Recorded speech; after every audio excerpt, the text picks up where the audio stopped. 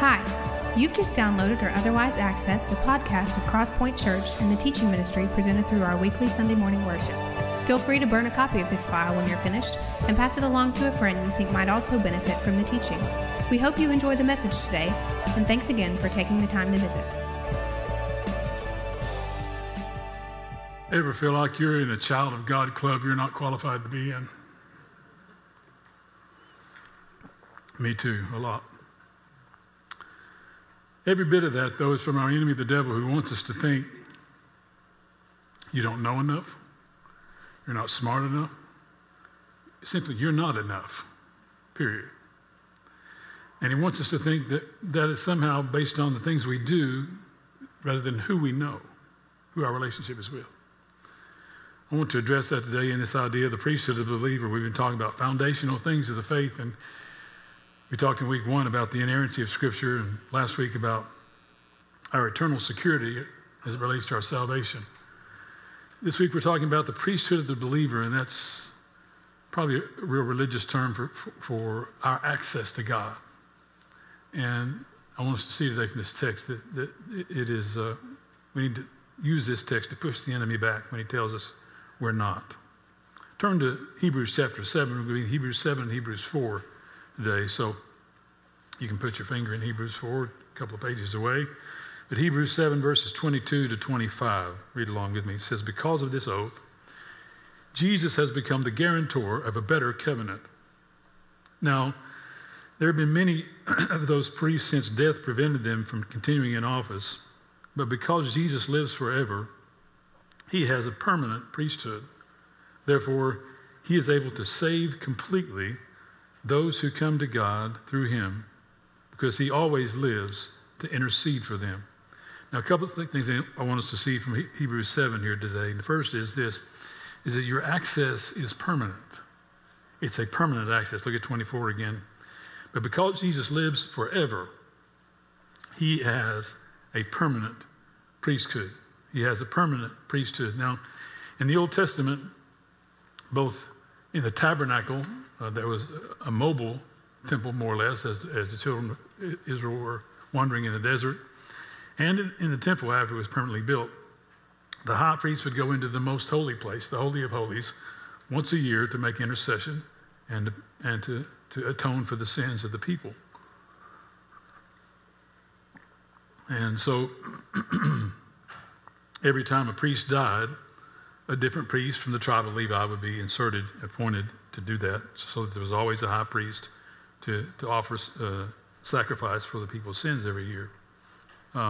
He's pointing here to Jesus as the permanence of his priesthood, more or less, to say that what he describes in verse 10, or chapter 10 of Hebrews, as a once-for-all sacrifice, meaning once for all people and once for all time, so that his sacrifice was good enough at the cross not to have to be done every year, year after year after year. That it's a once for all deal. So then, if he is a permanent priest, a perfect, sinless priest, and our access is to the Father through the Son, we learned last week that we are heirs with Christ and equal in our inheritance that we have in him. So, consequently, you and I, by this passage, have instantaneous and permanent access into the throne room of God. That's through the blood of his son, Jesus. The question is, are we tapping into that or listening to the enemy to say, you don't know enough, you're not enough? Are we tapping into the access we have in him? He always wants us to see somebody else, and instead of seeing ourselves, he will throw up someone in our face to say, well, if you were like him, or you were like her, you were like them, God would listen more to your prayers. You would have greater access to him than you have. You just need to keep working, keep trying a little harder, and nothing could be further from the truth. I came to know Christ as a 9-year-old boy. I had instant access as a 9-year-old, as much access that day as I got on this day, and you do as well. It's permanent. Second thing I want us to see about our access is this, is that it has no limits. Our access has no limits. Look at verse 25 again. He says, therefore, he is able to save completely those who come to God through him, because he always lives to intercede for them, able to save completely those who come to God. Now, this word completely in verse 25 comes from the Greek word tatayev, which literally means entirely, completely, and forever. Entirely, completely, and forever. Now, last week, we talked about our eternal security, or the eternal security of our salvation. And I've had questions over the years of, Tim, if that's an issue, where is it in the Bible that folks would find that you could lose your salvation? I want to show you one of those places, one of two places usually. Let me show you the one most folks use. Hebrews chapter 6. This won't be on the screen, but you just turn one page probably over and look with me at verses 4 to 6 of Hebrews chapter 6. It is impossible for those who have once been enlightened, who have tasted the heavenly gift, who have shared in the Holy Spirit, who have tasted the goodness of the Word of God and the powers of the coming age, and who have fallen away to be brought back to repentance. To their loss, they are crucifying the Son of God all over again and subjecting him to public disgrace. Now, some will interpret that as our falling away from the faith, those who have tasted, been enlightened, shared in the Holy Spirit, goodness of the Word of God. This is obviously, Hebrews is written to believers. So he is talking to believers here, it's not non-believers. However, it's my opinion, based on the text we looked at last week, based on this text of our being saved completely here this morning, it's my opinion that he holds our salvation intact, not us. As such, we can fall out of fellowship with him, but not out of relationship with him. Huge difference in those two things. He holds the relationship intact. And as such, we can engage in fellowship while the relationship is there, or not engage in fellowship. I believe this passage does teach that once we fall away from fellowship intentionally and stay away from fellowship, that can become a permanent state with us. Now, are we going to heaven when we die? Yes, I believe we are. But we'll miss so much in breaking fellowship with him here and there. So interpret that as you wish.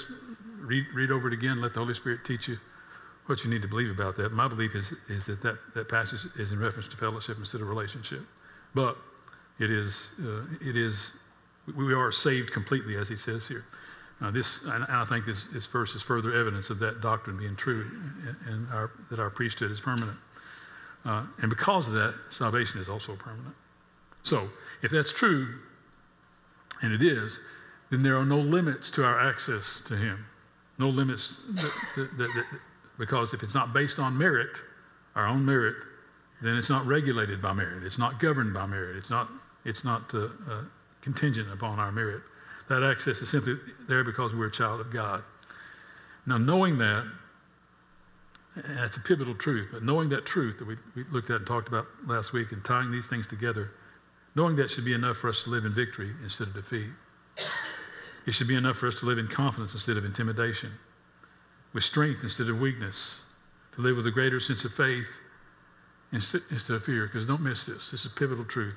The priesthood of the believer is about access to all God is all the time and all he has all the time. It's about access to all he is and all he has all the time. And you and I have that if you know him as your Savior. So, your access is permanent, and it also has no limits. Turn back to chapter 4 with me, and let's look in chapter 4 at verses 14 to 16. It says, "Therefore, since we have a great high priest who has ascended into heaven, Jesus, the Son of God, let us hold firmly to the faith we profess.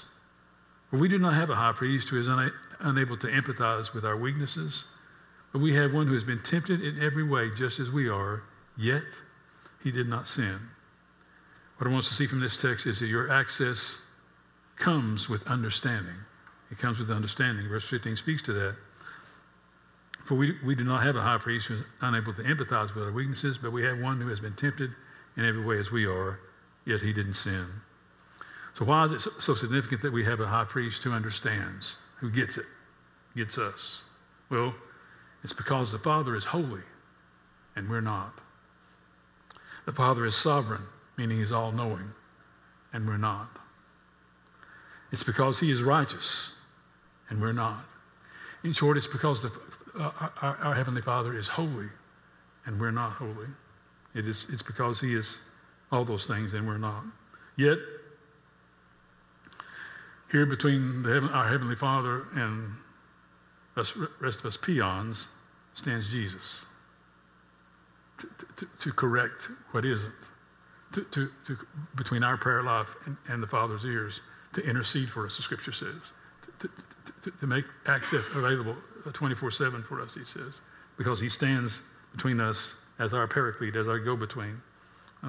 So here, simultaneously between us and God, because we are all man, and he was as well, but was all God at the same time. He was all human, yet all divine. He experienced pain, he experienced fatigue, he experienced frustration. Verse 15 speaks to that. He experienced abandonment and even death. And verse 15 says he was tempted in every way we are, yet he remained sinless. He can connect, he can identify. Ladies, who would you rather give you advice on motherhood? Somebody who had never been a mom or somebody who's been a mom? Guys, who would you rather give you advice on job loss? Some guy who had never had a job or some guy who had lost a job? It says, this passage says he's been tempted in every way we are, yet was sinless. In essence, he's saying, I get it. I understand you. I know what it's like to walk in that place. I know what temptation is like. I know what loss is like. I know what frustration is like. I know what anxiety is like. I know what depression is like. I know what all those things are like because I've experienced those things. I've walked in that place. He gets us. He understands us, and he always will.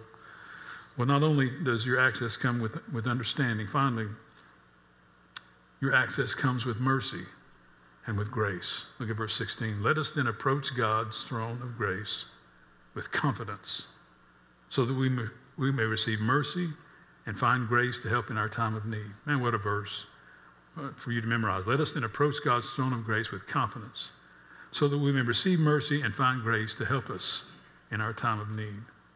He says to approach the throne of grace with confidence. How do we do that? Out of the goodness that we've done, out of our service to him, out of our attendance at church? No, it's because when we get there, there's mercy and grace waiting on us. That's how we approach with confidence. Now, mercy and grace are similar in some ways, but are very different in others. I would describe it this way. That mercy is reactive because of something that has happened or as a result of something. Grace is usually proactive because of something that's about to happen or could happen. Mercy has to do with the favor of God. Grace has to do with the goodness of God, with his faithfulness. Mercy is ours because it's the nature of God to be merciful. Grace is ours because of the work of Christ on the cross. Here's an illustration. Let me describe it this way. Let's say you've got a health problem or have a family member that has a health issue. Mercy brings healing to the health problem. Grace gives you what you need to walk through the health problem. See the difference? Mercy is God saying, I have the power to heal that health problem, and I'm going to do it today, instantaneously.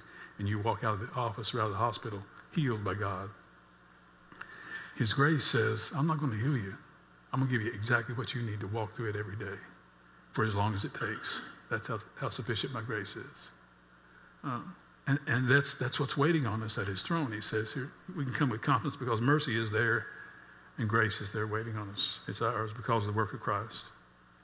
Both are undeserved, but both are waiting on every believer at the throne. That's the kind of access believers have as priests who can come boldly behind the curtain to the most holy place. That's the kind of access that we have every day, every moment of every day. So a question as we wrap up, and that's this. If our priesthood is about access, how readily are you accessing all that you have in Christ, all that's yours in him? If our priesthood is about access, and it is, how readily are you accessing all that's yours in Christ? Because let me reinforce this statement. The priesthood of the believer is foundational. And it's about access to all God is and all God has all the time. That's what priesthood is about. So the question I have to ask, if that's true, and it is are you connected? Are you connected to God? Do you know him as your Savior? If not, you don't need to leave this place today without coming to know him personally as your Savior and beginning a relationship with him. If you're here and you become disconnected, you know him, you're in relationship with him, but your fellowship's been broken, as we talked about, and you're disconnected from him, I want to encourage you to revisit the Scripture and let it kickstart your reconnection. Most guys will know what this is. You ladies may not, but what this connection brings to mind in my mind's eye is a twist lock connection. You guys know what a twist lock connection is. You push the plug into the wall and twist it to lock it. You can't pull it out unless you untwist it.